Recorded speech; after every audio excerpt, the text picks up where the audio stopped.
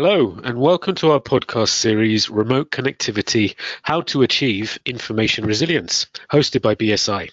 Throughout this series, we will be discussing a range of topics to help your organization improve its information resilience in this increasingly distributed working world. Across 6 episodes, our experts will provide their insights on how to build resilience in the cloud, ensure compliance to requirements, manage your data in a resilient way, and protect your organization against the rise of email security breaches and the increased use of mobile. So make sure to subscribe to the BSI channel to get notified for the next episodes. Wherever you sit in your organization, you will find something useful in this series due to the sheer number of cloud services that support business operations today.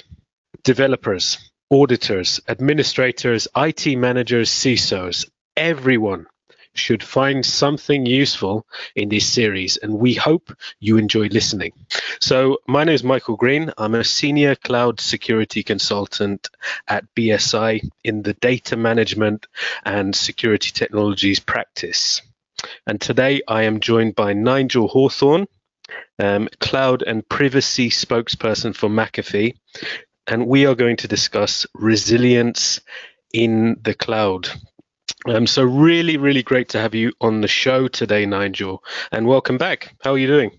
I'm good, yes. Thank you, Michael. It's great to be here.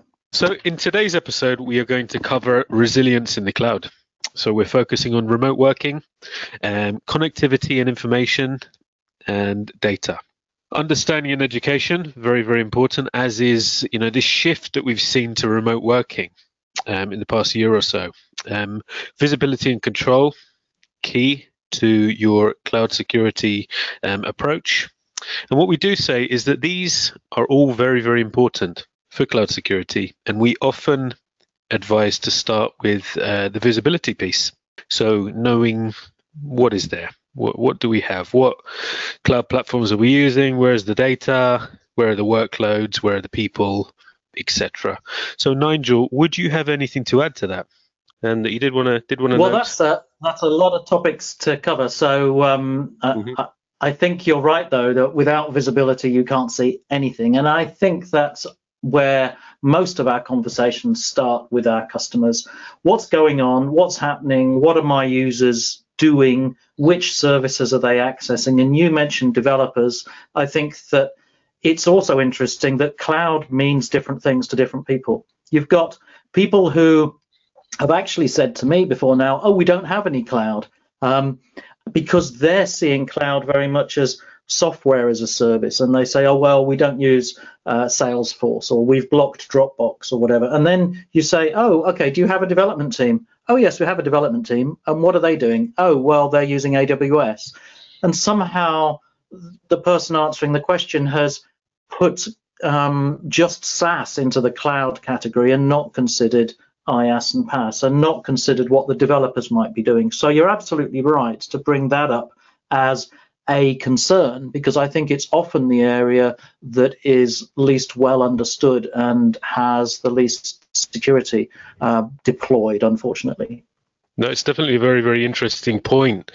And yeah, I mean, it's something you see across SaaS as well, isn't it? We're going to drill into shadow IT as much as you can in a 20-minute podcast, right? But that is certainly something to look at as well. Being able to pick up what cloud services are in use through technologies like your web proxies that you have, which might enable you to get that data, right? So really interesting one. And as far as drilling it back to that education and understanding piece, Nigel, I think that's incredibly important. So the understanding, what is the cloud, and also the education around things like cloud security, because there is a lot out there, and it's certainly something that we, as BSI, would provide. So we've got a great amount of knowledge on that piece as well. So one of the first questions we should probably ask is, what is the cloud? From a business perspective, how does it enable us to deliver additional value to clients and our workforce, right? So, I always talk about benefits and risks, right? To kind of break it down. So a commonly cited driver to moving to the cloud, or doing your initial deployment in the cloud, would be reduced cost, right? However, depending on how you're doing this, it might actually be more expensive. If you're just lifting and shifting your traditional kind of data center workloads up to the cloud, into their IaaS service, into their virtual machine service, and not re-architecting it using the services that are exposed to you, that are you're kind of enabled to use things like platform as a service, services that would do certain take care of certain elements for you, like the high availability element, or pieces of the security elements, auto scaling, and all these kind of benefits that we can get from the cloud there. These are definitely very, very important things to understand. And it's not just from the technical level. I've just said a lot of potentially technical words, but this is throughout the business, and understanding is needed of the cloud, and the difference between kind of traditional and this new, not so new anymore, but this new cloud world. Yeah, I was just going to add from my point of view that I'm not convinced about it really being driven by cost reduction, and I think I would say absolutely, you're taking capex and turning it into opex, and if that is good for your business, great. But I think we've got to realize, as a consumer, we use lots of cloud services. I've got both a Netflix and a Spotify account. What are they? They're cloud services. And if I didn't have them, what would I do? Would I buy CDs and DVDs? Because that's what we used to do in the olden days. Now, I have that at my fingertips. I have all the music I could want. But actually, is it saving me money? Would I be spending that same amount of money on CDs? And I think we need to look at cloud from a business perspective in the same way, that actually what it really gives you is flexibility.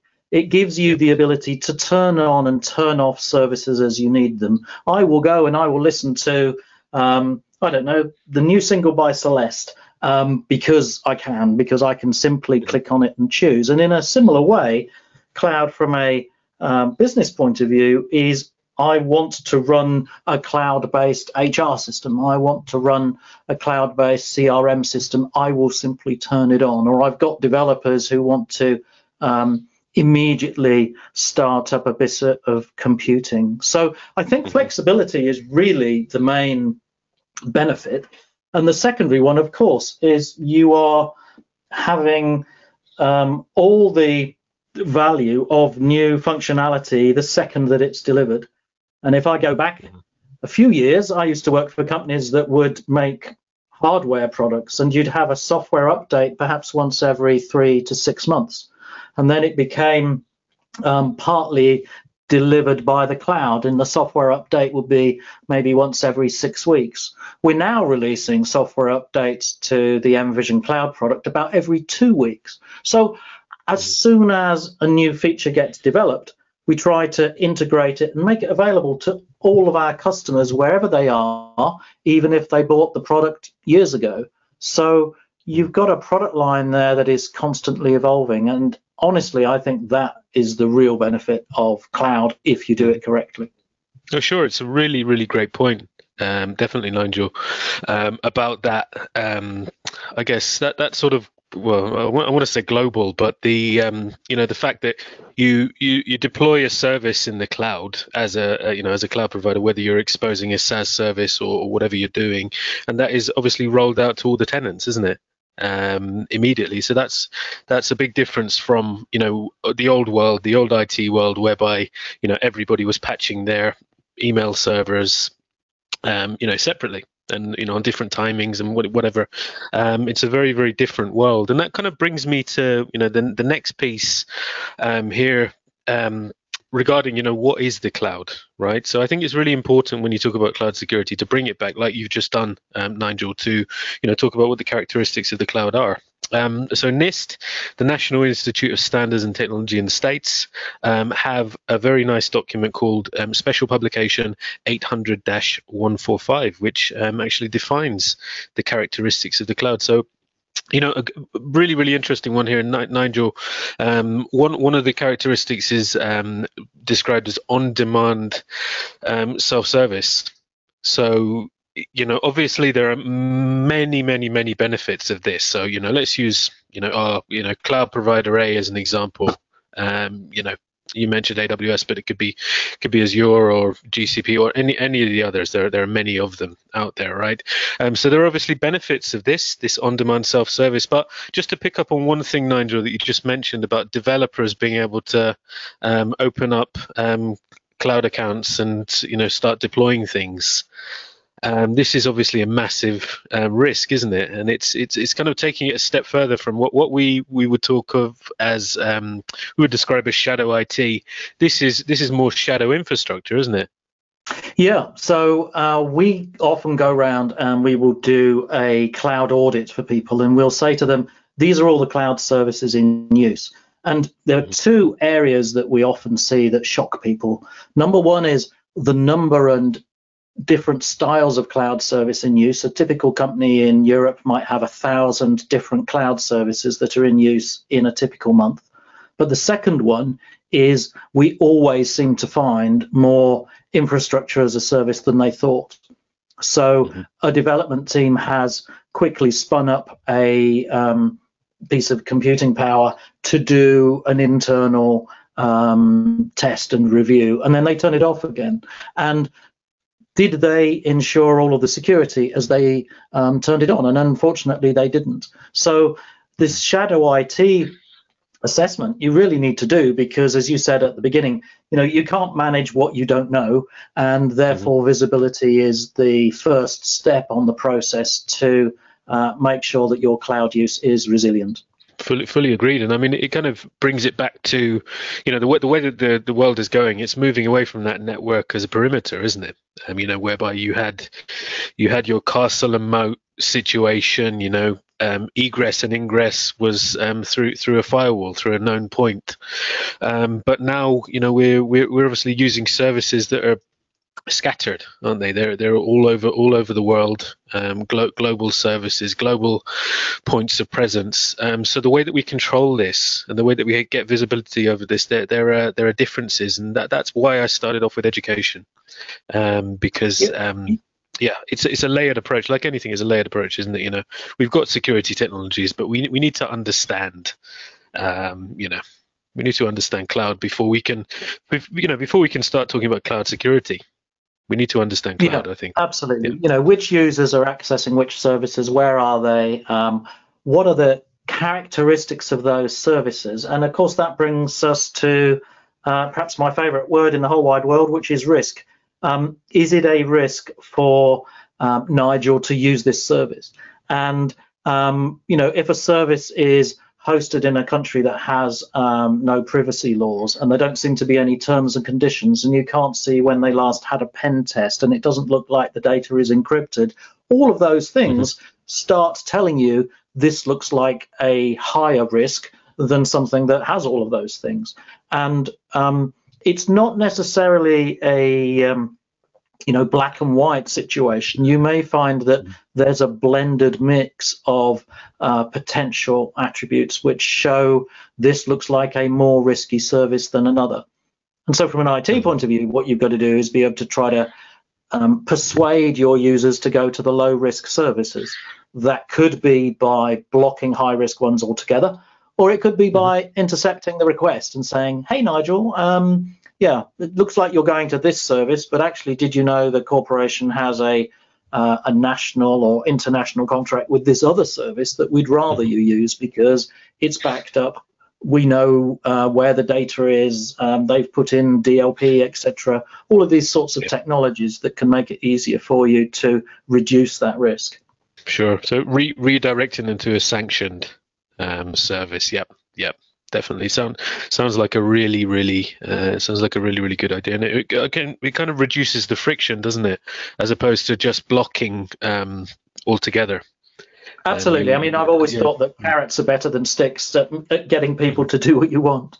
Yeah, I mean, we talk a lot about security, don't we? But I think user experience, that is something we need to be very strong on, and as we say, reduce that friction.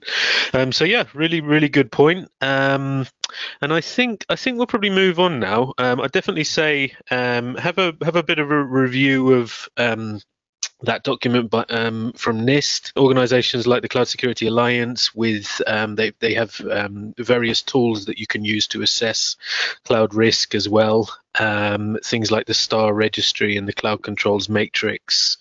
ENISA also have a very good document called the Cloud Computing Risk Assessment document. So to our listeners, we would definitely recommend looking at these resources and more, right?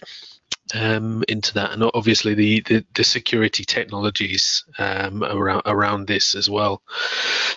So just before we do drill, I guess, into that, the subject of the mass remote working shift that we've experienced, just talking about the different layers, and I know we definitely have an episode on data, right, as data management, data security later on in this series, but just to kind of understand the layers that we need to be securing. So we have the infrastructure layer, don't we, whether that's physical or virtual. In our case, because we're the cloud customer, that infrastructure is almost 100% likely to be virtual infrastructure, isn't it? It's things like your IaaS services and your cloud providers, applications. So the AppSec, likely web application security, right?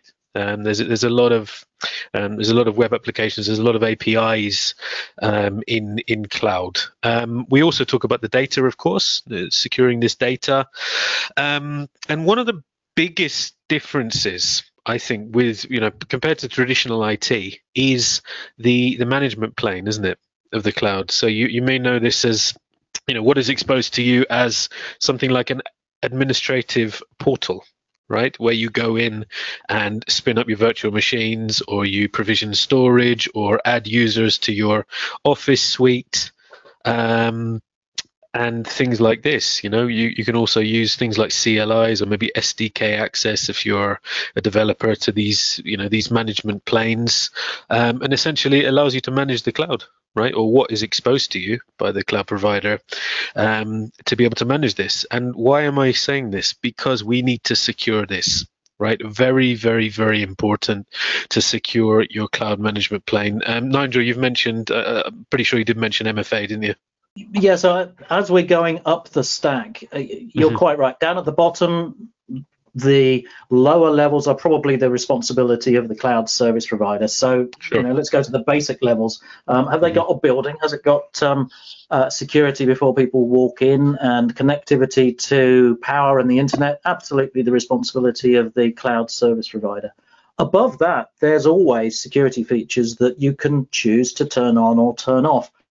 And you can't blame the cloud service provider if you've chosen to leave something open and then data gets lost. What I think is the problem with some of these cloud security tools is they often stop there, and they forget that above that there's an enormous amount of other things. Have you categorized the data? Which data is being put there, and is that the appropriate data for that different cloud service? And then how's the user using it? Yes, have you signed in using multi-factor authentication, so that and integration with the enterprise single sign-on, so that if a user leaves the organization, they lose access to that cloud service? But above that, who's collaborating with who? And I'm very concerned that we sometimes see people who say, my cloud security is okay because I've only signed up with secure cloud services.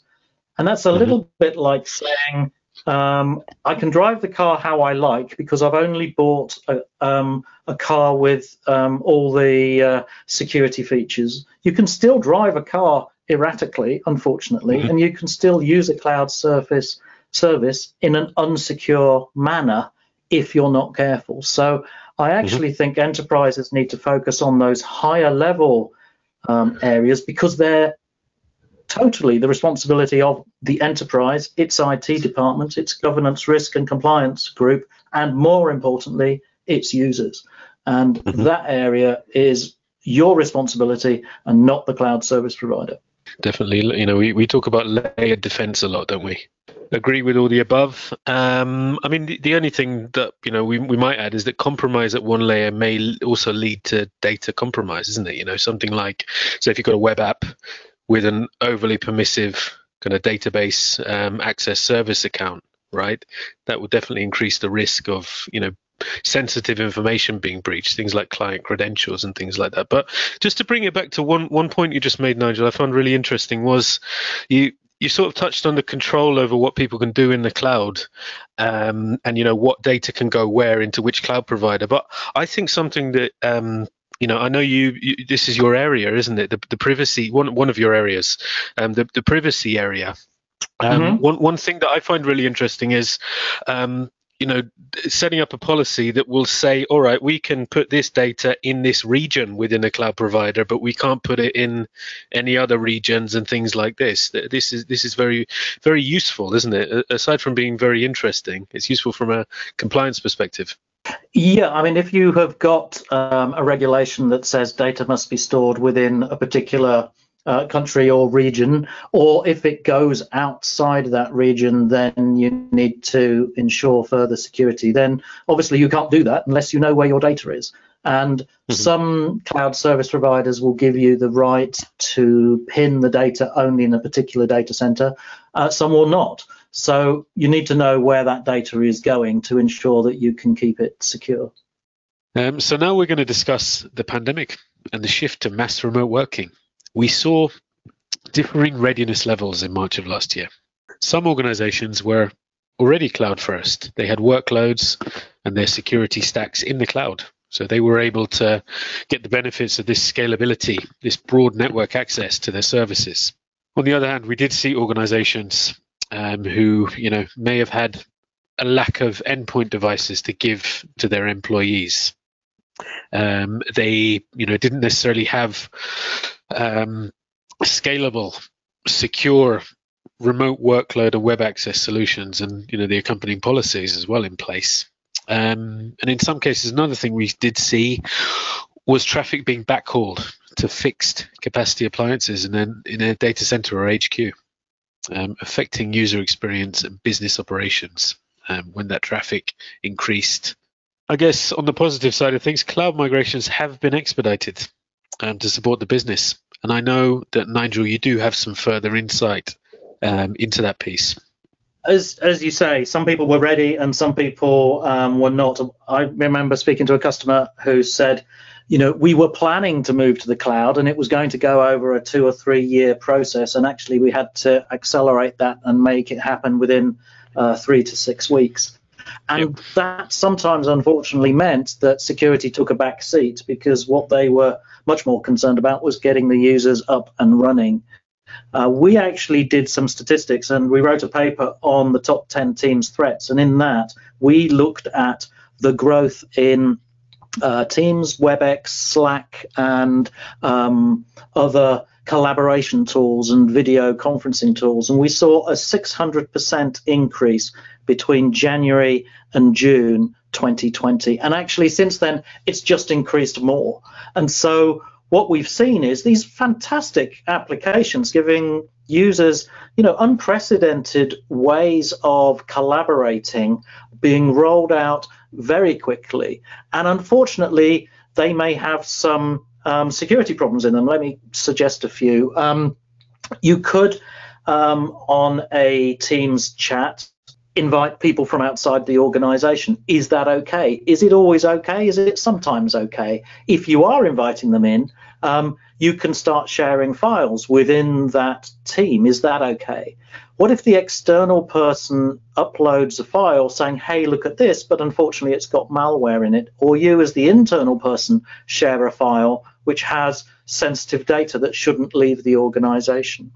What about things like screen sharing? I actually had somebody share their screen with me, and while they were sharing it, a message came in through their phone, which then came onto their laptop, which was from an ex-colleague that both he and I had previously worked with. Dangerous. What if that had said something that I shouldn't be seeing? So I think what we need to recognize is that the cloud is great. The cloud provides amazing functionalities that weren't available just a couple of years ago. But as well as us, the IT department, checking whether the services themselves are secure, what we also need to do is make sure that the users understand how they should use it, what they should do and shouldn't do.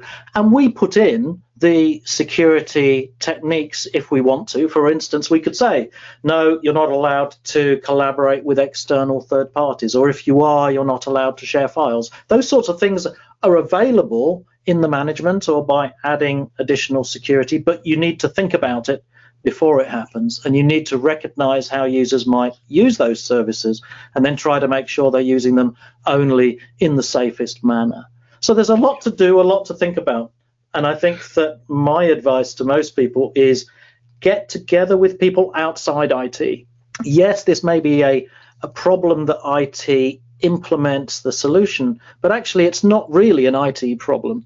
You need to speak to the lines of business. You need to work out what users want to do. You need to work with governance, risk and compliance and say, in this situation, is this okay? And if it's not okay, what do we do to either coach and train and educate the users, or put in technologies to stop the high risk actions that might otherwise be taken? So a lot to do. Let's go to 2021, making sure that cloud's the best way to deliver our computing, because it can be hugely safe and secure, as well as have amazing sets of features. Definitely agreed on all of that. And yeah, training, security awareness training, really important there for that layered approach. Nigel, so, along with augmenting these native capabilities with third-party security technologies as well. So, as far as my sign off for this podcast, understand your responsibilities for each provider and service. We're not talking about auditing yet, but understand the audit scope when you're talking about things like third-party attestations of cloud providers. Understand the scope as when we say scope, we're talking about the scope, the service scope, the regional scope of these attestations. Definitely this. What else? Least privilege, automation, and cloud security education. And as well, I think I did touch on it before, but BSI CESA, we would deliver in-house and public cloud security courses, and we also partner with a select group of best-in-class security technology vendors. So please check out our website for further information. We hope you enjoyed the first episode of our series, and many thanks for joining us. In our next episode, we will discuss the compliance requirements in this evolving remote world. Make sure to subscribe for this upcoming episode and to receive notifications for the entire series. And thank you very much to our guest, Nigel Hawthorne, Cloud and Privacy Spokesperson for McAfee. Talk to you soon. Thank you very much.